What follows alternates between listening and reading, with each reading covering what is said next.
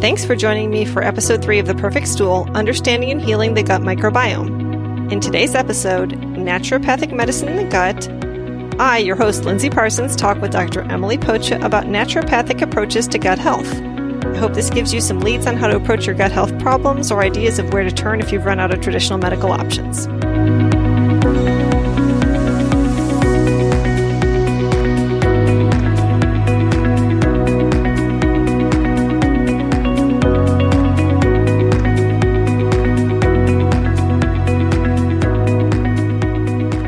Hi, this is Lindsay Parsons with another episode of The Perfect Stool. And today I have on Dr. Emily Pocha, who is a naturopathic doctor practicing in La Jolla, California. And her practice is called Wildcraft Medicine. Hi, Emily. Hi, thank you so much for having me. Yeah, no problem. Thanks so much for being here. Of course. So can you tell me first about what naturopathic medicine is? Sure. So naturopathic medicine is science-based medicine. It's all about figuring out where symptoms are coming from and treating the root cause. We're also looking at making sure to treat the whole person. If a patient comes in with a headache, we're obviously going to address that, but we really want to figure out where's the headache coming from, how else is it connected to the rest of the body, and how do we support that person as a whole. And so how is that different from functional medicine? Yeah, so actually it's very similar, if not the same. So we go to a 4-year accredited naturopathic medical school. We're trained as primary care physicians. We can run labs and diagnose, prescribe a variety of different supplements, nutrition, counseling. We do a lot of botanical medicine. Some of us can prescribe actual medications depending upon what state we're in. And so functional medicine is really about looking at the optimal functioning of the body and all the organ systems and how they interconnect. And so that's really a major principle of how we're taught in school to look at function, not just, is someone in a disease state or not in a disease state, but is the body working as optimally as possible? And that's really what functional medicine is all about. So what are some of the most common gut issues that you tend to see? Well, I have a lot of patients that come in with things like gas and bloating. That tends to be a very common thing, which ends up really meaning they have something like SIBO or Candida, which is an overgrowth of yeast or bacteria in the gut. So I see that quite often. I see things like acid reflux. That can be coming from just too much or too little hydrochloric acid. I have some patients that have ulcers from H. pylori. And the other major thing I see is leaky gut or an increased permeability of the gut lining, which can cause a lot of inflammation throughout the body, throughout the immune system, create some food allergies or food sensitivities. So those are the most common things that I see in terms of gut. Mm-hmm. So you mentioned acid reflux, and that's something that I dealt with for years. Mm-hmm. And my father has that as well. I hope you won't mind me disclosing that on the air. And I'm wondering, so when you get to the point where you have Barrett's esophagus and you start to see that damage, can that still be too little stomach acid, or is that probably more likely to be too much? Great question. Yeah, that's most likely hyperchlorhydria, so having too much hydrochloric acid in the stomach, which is more rare than people think. When we're told acid reflux by a typical medical doctor, I think our minds always go to having too much hydrochloric acid, but most of the time it's that they don't have enough. However, if you are starting to get to that Barrett's esophagus, that's typically from having too much hydrochloric acid. It's not as common as the other way. Of course, there's over-the-counter medications that, obviously it makes it seem very harmless to take those for years, and I did personally. Right. So I'm just curious, What do you think or what do you see as long-term effects of taking those proton pump inhibitors for years? Right. When someone comes to me on a proton pump inhibitor, as long as they don't have so too much hydrochloric acid, I try to get them off of it as soon as I can, because the PPIs are proton pump inhibitors. They're blocking our stomach's ability to release hydrochloric acid, which will help with symptoms, but it will, in the long term, prevent us from absorbing some really important nutrients, calcium, zinc, B vitamins, etc., which can make us feel tired. It can start to affect our bone density, start to affect our overall immune functioning. So over the long term, PPIs can be really damaging to our ability to absorb really important key nutrients. Okay, interesting. So how do you deal with someone then who comes to you with too little stomach acid? Yeah, great question. So typically what we're doing is, obviously we still want to get rid of their symptoms, right? They're miserable. They have a lot of irritability after they eat and burning throughout their esophagus and their stomach. So I want to palliate the symptoms while we still treat the underlying cause.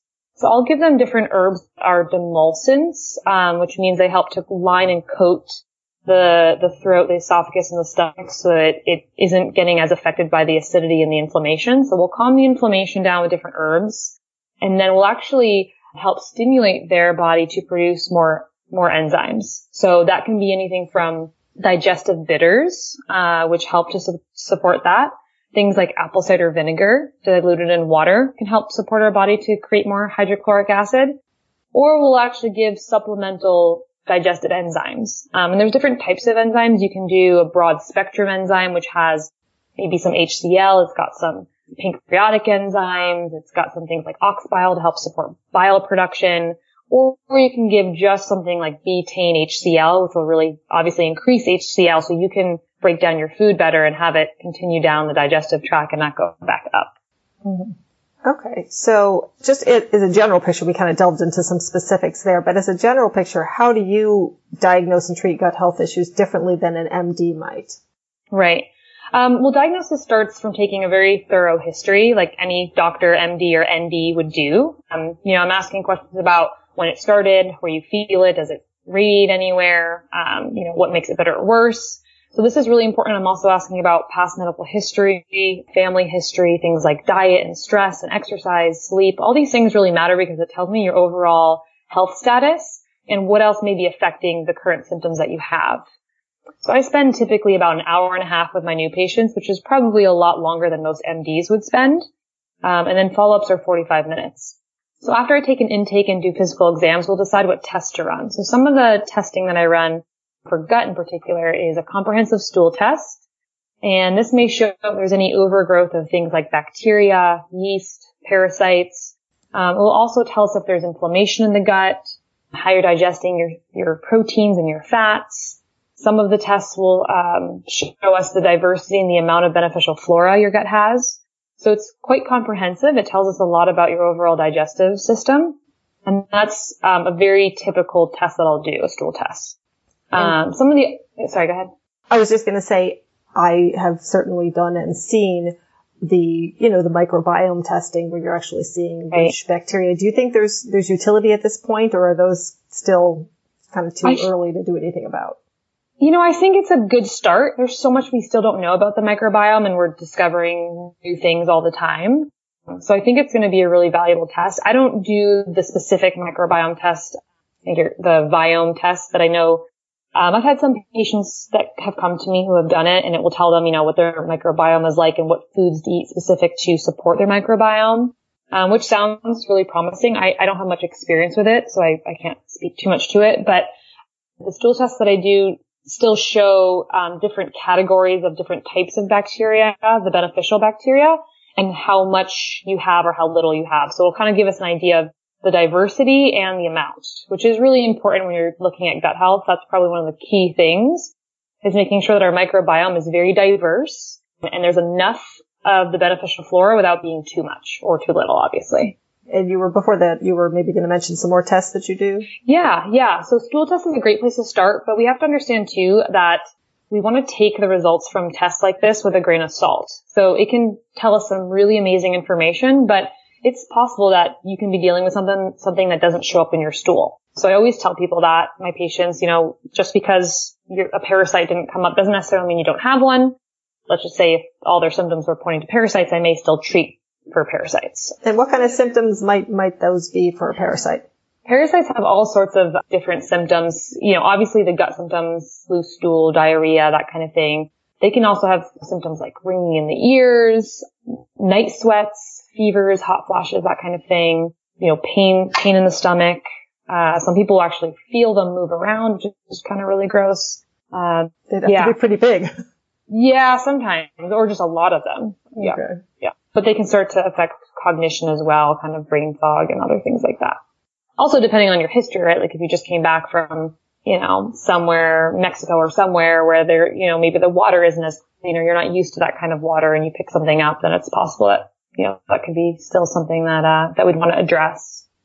Right. And I've heard that we all practically have parasites at this point, whether we live in the U.S. or not, that's so common. Right. And that brings up a good point. I mean, a lot of looking at health is not necessarily about finding something or not finding something. It's, it's probably likely that it's there, but it's really about how well your immune system does at kind of balancing everything and keeping everything in homeostasis. So if you have a really strong immune system, you may not have any symptoms of overgrowth of bacteria or something else. But if your immune system is already compromised, you're under a lot of stress, you just caught a cold or a flu, you may have more symptoms than someone else. And so it's really about strengthening and balancing the immune system just as much as it is about getting rid of whatever is there causing the issue. Mm-hmm. Yeah. So one of the other tests I run, since stool isn't everything, it definitely helps, but there can be other issues going on, is something called an organic acid test. Mm-hmm. This is a urine test. There's actually two different types. You can do an organic acid test or a microbial organic acid test, which is just kind of a smaller version of the test. Mm-hmm. And what this test is looking at is metabolites or breakdown of different microbes or pathogens in the body, like bacteria, yeast, and parasites. So it'll actually show us when the bacteria are feeding off of things, they release, any kind of metabolites and things that they're not using anymore, just like we do, right? We excrete things through our feces. Well, bacteria kind of have that same metabolites, when they're using different nutrients for fuel. So it will pick up on those metabolites. So it can tell us, are there bacteria that we maybe didn't pick up in the stool, but it's maybe still systemic throughout the whole body. That's through Great Plains Laboratory, right? Exactly. Yep. There's a few people that do it, but I do use Great Plains. Yep. Okay.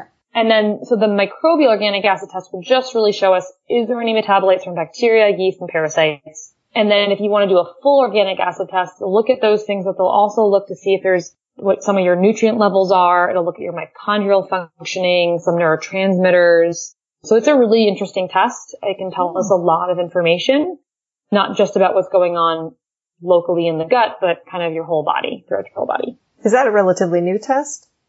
I don't think so. It's been around for, since I was in school about 4 or 5 years ago. So I don't think it's new. I don't think it's a very common, typical test that's used. Definitely not by many MDs, but I will say that it's all science-based. I mean, the testing companies that do these tests are very scientific. They have lots of guidelines that they have to make sure their testing standards are, up to date and up to standard. So they do have some really good results in ways that they look at results too. Okay. And then some of the other tests that potentially would throw in there, sometimes we do a food allergy panel, which is really looking at if there's increased sensitivity to certain foods. You may be, doing a whole gut regimen to heal your gut and eating really clean, but there's still just something off. Maybe you're having a cross reactivity. A lot of people come off gluten when they're having gut issues, but sometimes you react to things like oats the same way you would to gluten, and they are not realizing that until they kind of do an actual food sensitivity panel. And who do you typically use for that? I love Cyrex Labs. They have a really wonderful food panel that looks at, the reason why I like theirs is because I think there's about 90 or so foods, but they look at the foods in both the raw form and the cooked form. And I think that that's the only testing company that does that. Most of the other food sensitivity panels are looking at just the raw form of the food. But when you cook things, it changes the chemistry and it can change how your body responds to that food. So it is kind of important to look at that. And Cyrex actually also has a cross-contamination gluten panel. So like I was just talking about, people who took gluten out, but they're still reacting to things they're not sure about, things like dairy, things like oats, things like rice, can still make your body respond the same way as gluten. And so it can be helpful to see if there's any other foods causing the same issue. And how would you say that doing that kind of a test compares to doing an elimination diet? Great question. I'd say the most accurate way to do anything is an elimination diet. But you'd have to be really, have a really good plan and be strict about, the whole process. Typically taking foods out for about 2 months minimum, I'd say. Mm-hmm. And then slowly adding in each major food group at a time. You typically give yourself 3 days of eating that same food multiple times a day to see if you have any negative responses. Mm-hmm. And if you do, you take it out and you move to the next food. And that's one of the most accurate ways to do it. It just takes time, right? It could take up to 3-4 months by the time you take everything out and then slowly reintroduce everything back in. And in your experience, do the tests that you send out for, like with the Cyrex test, do they tend to bring the same results as the elimination diets? Do they confirm that? It's a great question. I haven't had too many patients who have done both, the elimination plus the food sensitivity panel. They're either doing one or the other. But the nice thing about the food allergy panel, especially from Cyrex, is they actually test each food 3 times. So they're making sure that they get the same result 3 times in a row before they actually give you the results. So it does have quite a high accuracy. But again, I still take that with a grain of salt. I'm not 100% sure their mechanisms, to be honest. Is it a blood test? It's a blood test. Yeah. Okay. Yeah. So I know there's a bunch of labs that do this kind of thing, and it's hard to know which are legit and which are, pseudoscience. Totally. And like I said, I don't do a lot of food allergy panels, but if I had to choose a company to do it through, I would do Cyrex. They are a little bit pricier, just so patients know that up front, and I tell them. And if that's not a realistic option, then we'll pick something else. I mean, Great Plains has some. I think Genova has a few. So there are different. BioHealth has one. US Biotech, is the one I have used too. That's a decent price. But I do still take it with a grain of salt, because sometimes things come up high if you just eat that food a lot. Mm-hmm. Your body, if you have a leaky gut, increased permeability, and you eat the same foods over and over, you may not have an actual sensitivity to it. It just could be that your gut is inflamed, and healing that up will help to reduce the sensitivity. And how do you test or find out if someone has a leaky gut? So I'm happy you brought that up. The next thing that we'll do sometimes is look at things like zonulin, LPS, and occludin. And these are different materials that come from the gut lining and can be released when there is leaky gut. And it kind of helps tell us just at least some idea of where the inflammation is coming from. So like if LPS is really high, it's typically coming from some sort of bacterial infection that's causing leaky gut. Zonulin can be more of an issue with the tight junctions. So it kind of helps a little bit of understanding, is there leaky gut or is there not? So that's one of the ways to actually look at the material from the gut that starts to break off. The other way is if you do a food allergy panel and you have 10, 15 foods that the person is sensitive to, that's typically a pretty good sign that there is increased permeability. And do you typically see that kind of result with 10 to 15 foods on a patient who's experiencing problems? Yes, absolutely. Which is the reason why I don't do the food allergy panel very often, because most of the time, okay, we know there's inflammation in the gut. Most likely there's some, leaky gut. We're going to heal the gut regardless. Right. And so I'd rather you spend money on treating. And if you still don't feel well after treatment, then we can kind of go back and look at the food allergy panel. But if we just do it right off the bat when I know you're inflamed and know you probably have leaky gut, then yeah, those foods are going to be off the map, and it's not going to really it's not going to change our treatment protocol necessarily. I mean, maybe it would just help us take out some extra foods that we may not have before, but it's really about healing that gut first. And then once that gut's healed, the assumption is that the people can go back on those foods? Most of the time. So maybe not all of them. Maybe you still have to avoid gluten or dairy or eggs or, maybe there's those few that are actual sensitivities, not just from a leaky gut. Mm-hmm. And that's where the reintroduction part is really important, doing one food at a time so you can tell what's what. Mm-hmm. Did you have any other tests you wanted to mention? I have interrupted you a few times. No, that's fine. No, those are the main ones when it comes to gut that I'll do. Okay. Yeah.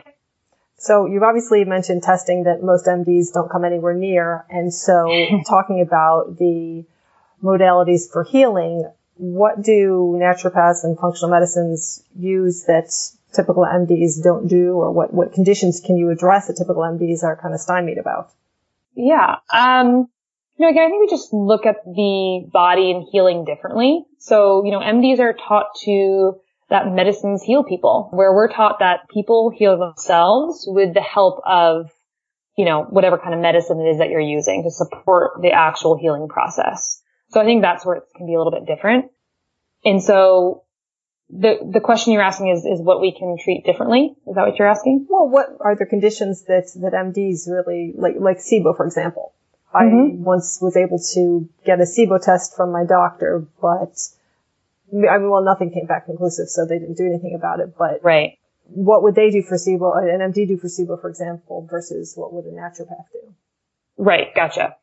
Yeah. So, SIBO is one of those tough ones too, right? Because it's a small intestinal bacterial overgrowth. So there's overgrowth of bacteria in the small intestine, which is a very, very hard place to get to test and see what's going on. So the typical testing there is a hydrogen breath test, which really isn't very accurate. It's about 50% sensitive. Mm-hmm. It's specific. It's just not very easy to get to that area, so it's hard to tell. So I really go off of symptoms, to be totally honest, when it comes to SIBO, and sometimes certain things are on the stool test. And when it comes to treatment, I use, obviously we want to get rid of the bacteria that's there, that shouldn't be there in the first place, but we still always want to be making sure that we're asking why. Why was there an overgrowth of bacteria in the first place? And so there's different reasons for that. Sometimes people don't have enough digestive enzymes, like we talked about before, to fully break down their food. And so it starts to ferment and the bacteria kind of live there and feed off of that. Sometimes people's just motility in their gut, their peristalsis, so how they move the food and the stool through their GI tract, is slow. And so again, things start to kind of build up where they shouldn't. Sometimes it's stress. Sometimes it's overuse of antibiotics in their life. So we're wanting to address what's the root cause.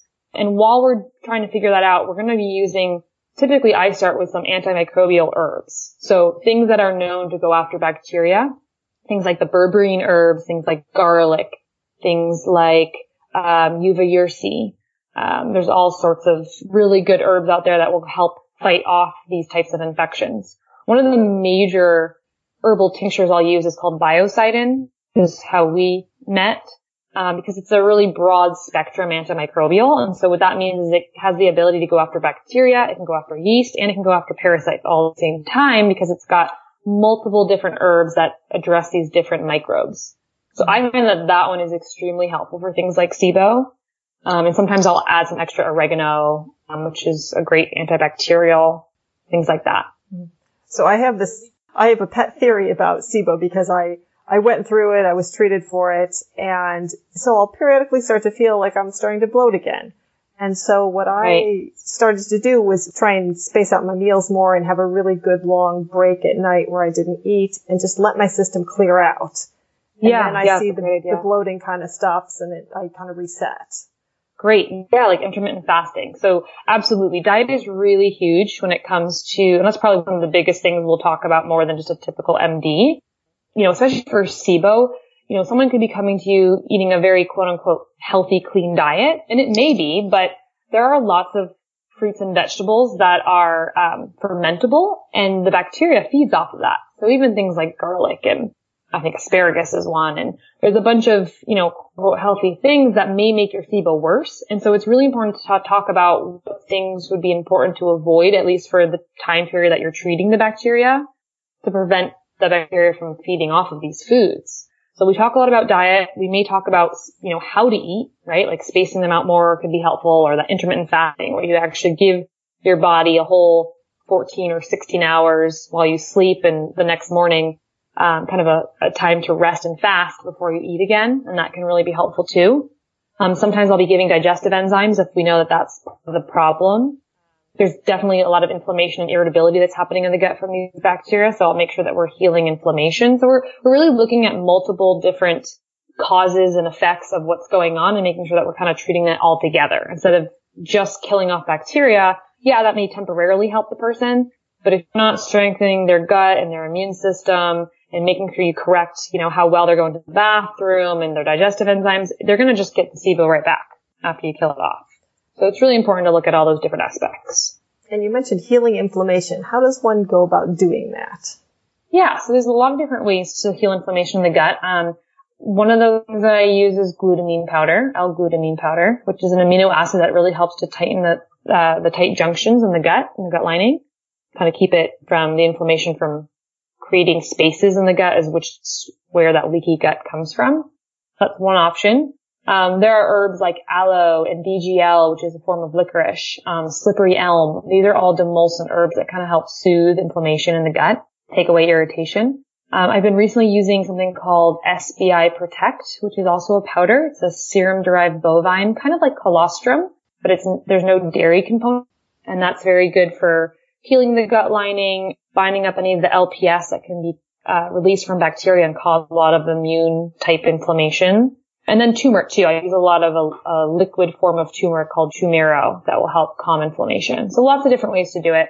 And if you want to just use foods as a way to do it, you can, cabbage juice, which is very high in glutamine, can be helpful for inflammation. Bone broth is another great way. So there are different foods that can also help reduce inflammation. And then, of course, taking out foods that cause more inflammation is going to be important too, like the gluten, the dairy. Sometimes it's eggs, definitely sugar, alcohol, those types of things. So I was doing a talk just yesterday, and someone came up and said, I'm not sold on the idea that sugar creates inflammation. What would you say to that? I'd wonder why they thought that. Sugar is extremely inflammatory. It can alter blood sugar, quite obviously, which can start to create different types of responses in terms of hormones. So cortisol responses, right? So blood sugar and cortisol talk to each other. Our blood sugar drops too low, cortisol increases to tell us, okay, it's time to eat, time to get that blood sugar back up. If you're constantly introducing sugar, then our cortisol is going to be spiked and dropped. We're going to have issues with things like insulin levels not responding. We can start to see an insulin resistance when people start to have some type 2 diabetes type issues. Sugar then can cause things like, especially in type 2 diabetes, things like the tingling fingers and toes. It can create just overall body-wide inflammation. It's been very well studied that sugar is inflammatory. Yeah, no, I thought it had, but she was saying, and I looked at the literature and I'm not seeing the connection, and I thought, I wonder where you're getting your literature. Yeah, I'd have to maybe go and find specific things, but even just looking at the sugar cortisol component and insulin resistance with sugar, and just, if there is any infection, things like yeast feed off of sugar. Right. So you're literally just feeding the microbe that's there that you're trying to get rid of. So, in alternative medicine circles, there's some diagnoses that you hear thrown out all the time. Like everyone seems to have it now. Lyme disease, SIBO, leaky gut, parasites, candida. So do you think these conditions have become overdiagnosed, or do you think there's legitimate scientific evidence that they really are as common as they seem to be if you see an alternative practitioner? Right. Well, there's definitely legitimate scientific evidence of these types of issues for sure. Whether they're overdiagnosed or not, I'd say maybe it's more of a combination of having names for these things now. SIBO and even candida for the longest time were just called IBS and IBD, right? Irritable bowel syndrome, irritable bowel disease, which is really a diagnosis of exclusion, meaning that they've looked for everything else and they can't find any other issues, so they just slap on IBS. Mm-hmm. So now we're starting to kind of have a clearer picture of what is actually causing the IBS, and there can be multiple different types of things, but SIBO is actually a very, very common issue that causes IBS. So I think we're just starting to get a better understanding of what things are actually called, or what's actually causing them, which I think is why you're hearing them a little bit more. I started off at a chronic Lyme disease clinic for 4 years, and it is hard to not pigeonhole everyone that have Lyme disease that comes in the door, but it is also a lot more prevalent than people think in a lot more states. In every single state, honestly. There's 300,000 new cases each year, and that's just what's reported to the CDC. And if it's been chronic Lyme and it's been a long time, you can still find it's Borrelia, right? In the blood? You can, but it is very tricky to find whether it's acute or chronic. It's an intracellular infection, especially if it's been chronic. It can be very hard to pick up in the blood, mostly because it has the ability to change its outer protein surface markers. And so it actually is constantly confusing the immune system that it's a new infection. So sometimes you have chronic Lyme that only shows up as an acute issue. And also times you've had it for so long, your immune system kind of, the heightened response to it dies down. And so you're not going to pick it up in blood work. So you're doing it more based on symptoms then?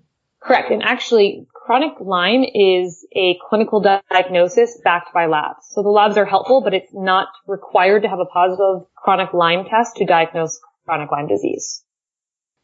That's a little bit off our gut discussion. So let me go back to the gut. So why do you think so many people have gut problems these days? What's causing it? Well, I'd definitely say one of the major reasons is our food. Unfortunately, the quality of our food is just not very good. Our soil has changed. We're using genetically modified organisms. This throws off the microbiome. Anytime we have anything that's affecting the microbiome, we're going to see gut problems. Even things like added hormones to our our meat supply. This is a huge issue that can throw off the microbiome. Stress levels, environmental toxins, our water not being as clean as it should. So there's lots of ways in terms of environmentally and from our food. And also I think culturally, I mean, we live in a time when we are hungry or crave something and we can just drive to the store and pick it up. We don't listen to our typical body telling us, hey, I've had enough, or hey, even though you're craving that actually doesn't make me feel good. No, we have it anyway because we want it, not necessarily because we need it. So I think it's a combination of environmental, but also not listening to our body telling us what it needs and what it doesn't need. And what about antibiotics?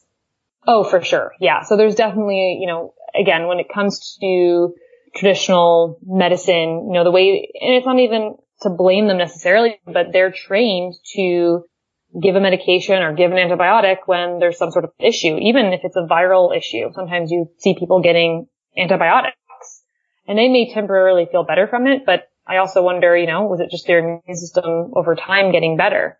So there's a lot of antibiotics that are obviously killing off the good flora and shifting the whole balance between them, which can definitely affect the gut. And so what do you recommend to patients who have taken antibiotics? Yeah, and there's a time and a place when antibiotics are absolutely needed. So if there's a time and a place for that and someone needs them, go ahead and take them. But I really make sure that patients are taking probiotics while they're on antibiotics, just at different times of the day. Mm-hmm. So it should be at least, an hour before or 2 hours after, but ideally at opposite times of the day completely, if that's possible. The other really big thing too is, probiotics are great.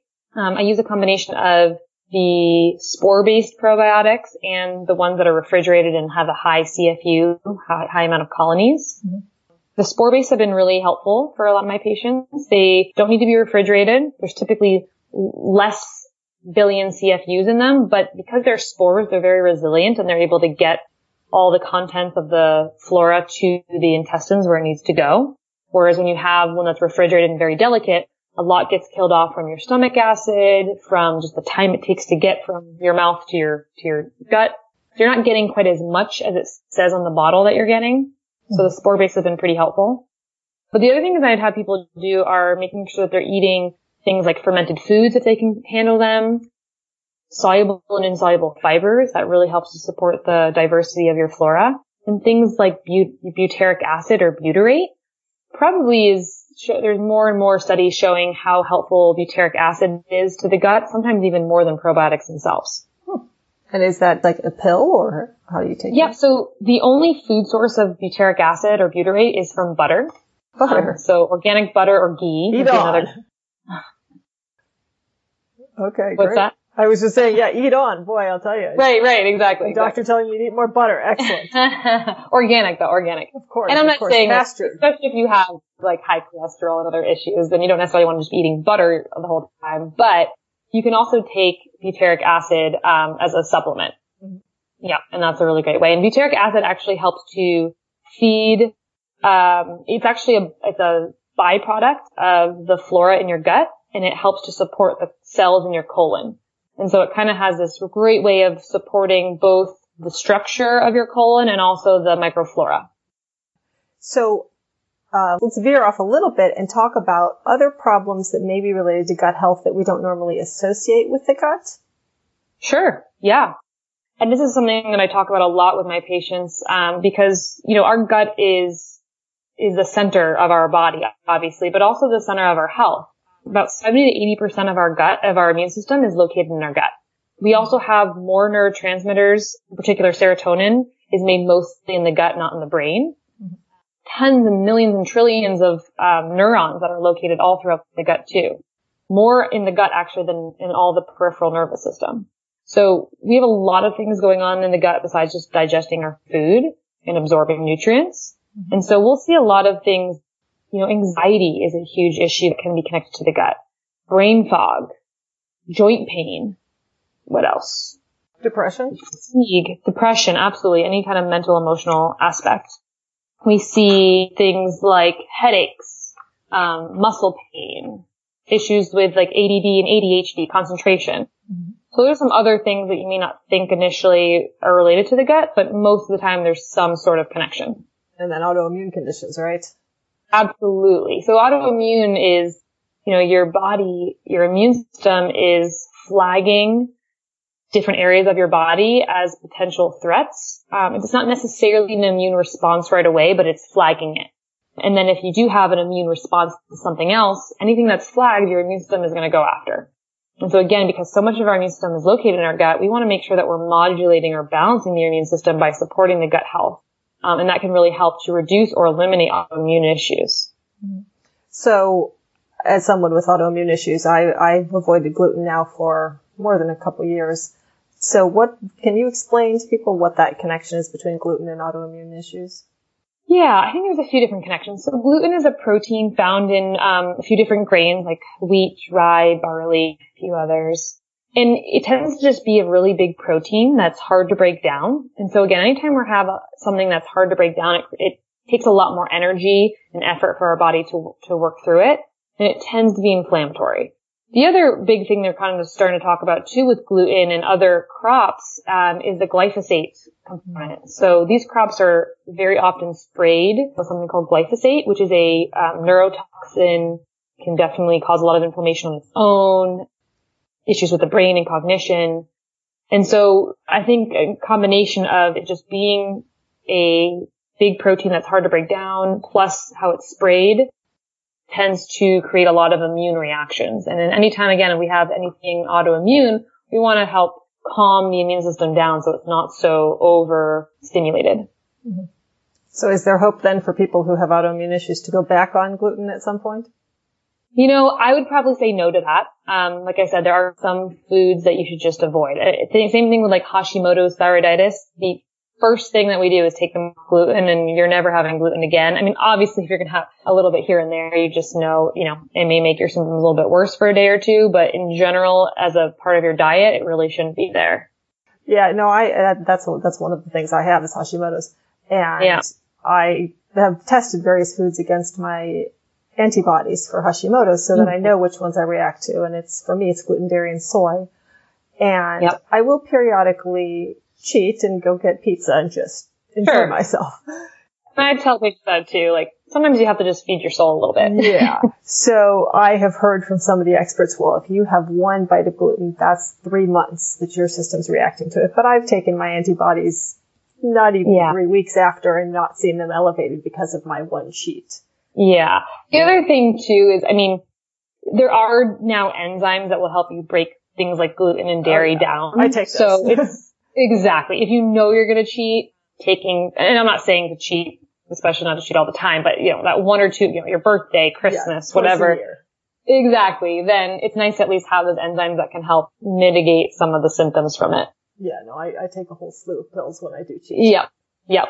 Yeah, that's probably why you're not having such crazy reactions after you cheat once or twice. Right.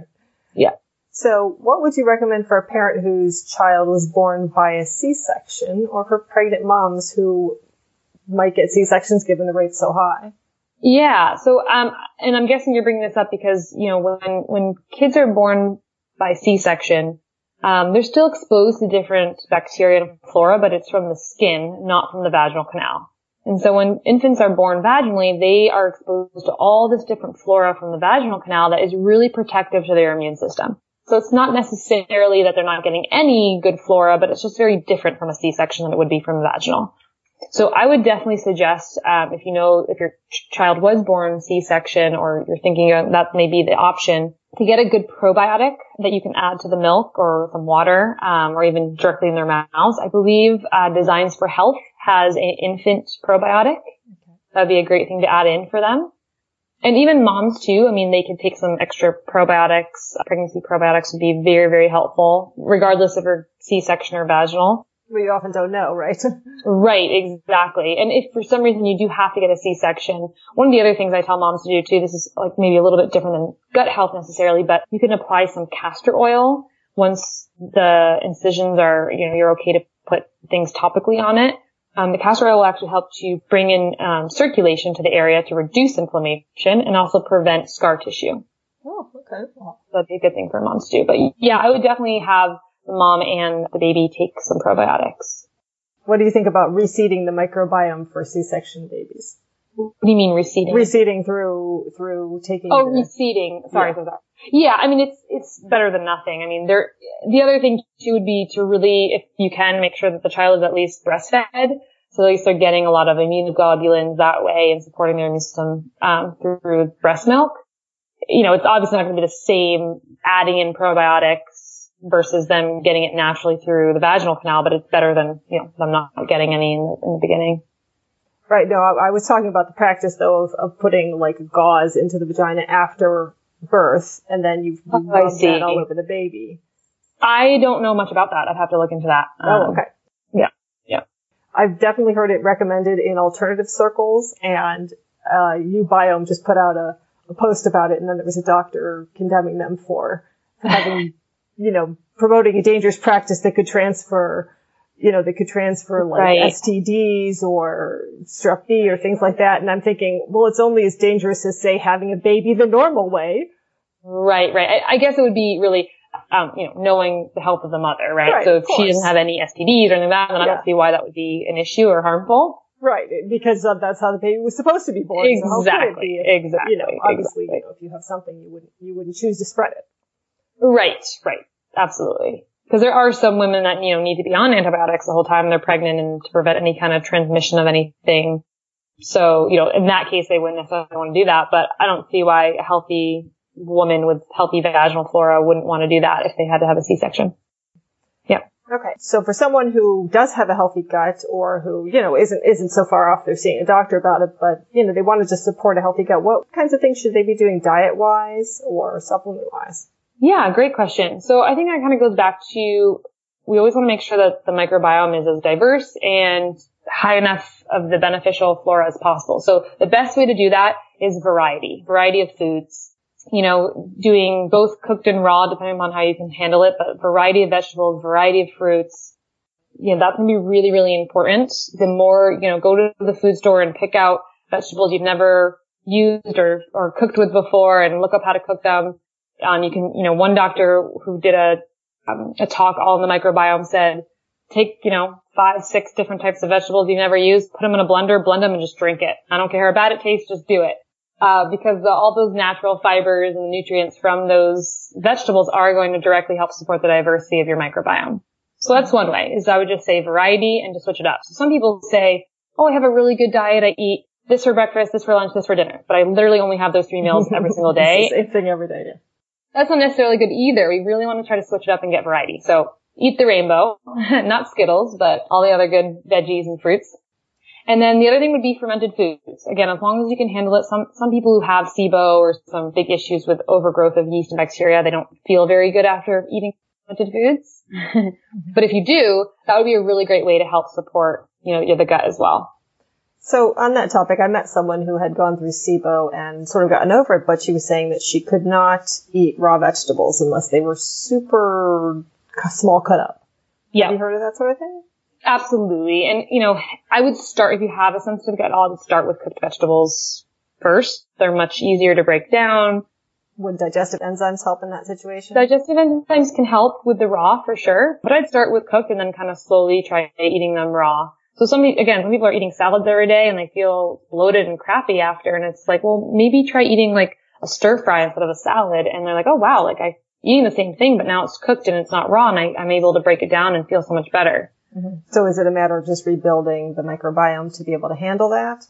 Yeah, it could be. I mean, in Chinese medicine too, they talk a lot about the spleen meridian when it comes to raw foods versus cooked. Mm-hmm. And so that's kind of a whole other tangent. But sometimes it's just kind of strengthening all the other aspects, of the body to make sure that you're able to process and break down raw foods as well as cooked foods. Mm-hmm. So to kind of wrap things up, I just wanted to ask about, are naturopaths typically covered by insurance? It depends on what state you're in. So I'm in California and they're not covered by insurance. So it's a cash-based practice. I can give someone a super bill, which is kind of like an itemized receipt that they can submit to their insurance, but it will just depend on their insurance, whether they cover it or not. It's like Arizona, I believe, I think Oregon they can take insurance, Connecticut. So there's a few. You just have to look up state by state. Mm-hmm. So I'm sure all of us would love to be able to see someone like you, but not everybody can afford it. So what would you say to somebody who couldn't afford to see a naturopath? Like what kind of doctor might they be able to look for that would be on insurance? Yeah, that's a really great question. There are a lot of medical MDs, medical doctors that do practice functional medicine. Mm-hmm. And so I'd probably first see if you can find someone that's in your network that is an MD but practices functionally. Mm-hmm. So that would be my first suggestion. There are also like chiropractors and acupuncturists that sometimes are covered a little bit more in the alternative plans than a naturopath would be, obviously because we're not part of insurance, at least here. So that could be another option, is look for a really good chiropractor or acupuncturist that knows a lot about this kind of stuff that could help you. I'd say those are probably the two ways I'd find someone that could treat you this way. Okay. So where can people find you? Yeah, so they can find me by going online to my website. It's www.wildcraftmedicine.com. I also have an Instagram that's the same, wildcraftmedicine.com, and a Facebook page. It's Wildcraft Medicine with a capital W and a capital M. So they can reach out there. They can call my office as well. My phone number is on the website, or email me at info@wildcraftmedicine.com. Okay. And so you see people in La Jolla, California, but also online, or? Yes. So I see people locally here. They come into my office, or if you aren't able to physically come in, we can do phone and Skype as well. Okay, great. Well, thank you so much for all this interesting and useful information. Yeah, absolutely. Thank you for having me. Thanks for listening to today's episode. If you liked it, please press subscribe so you won't miss future episodes. And you can find links to Dr. Emily's website and mine in the show notes. And as you may know, I'm a health coach who helps women lose weight without counting calories or cutting calories or depriving themselves. So I wanted to share just one weight loss tip for the new year. Cut back on added sugars. Too much added sugar in the diet leads to insulin resistance, weight gain, and cravings for more sugar. So if you do nothing else, set that as your goal for 2019. And if you need help, I can set up a 4-week program of coaching to help keep you accountable and help wean you off sugar, or a longer-term weight loss program, which can be done from anywhere in the country over Skype, FaceTime, Google Hangouts, etc. But more than anything, I'd love to hear from you if you're struggling with losing weight. You can reach out to me at lindsay@highdeserthealthcoaching.com, or check in the show notes for my email. And here is to a healthy, happy, and prosperous new year.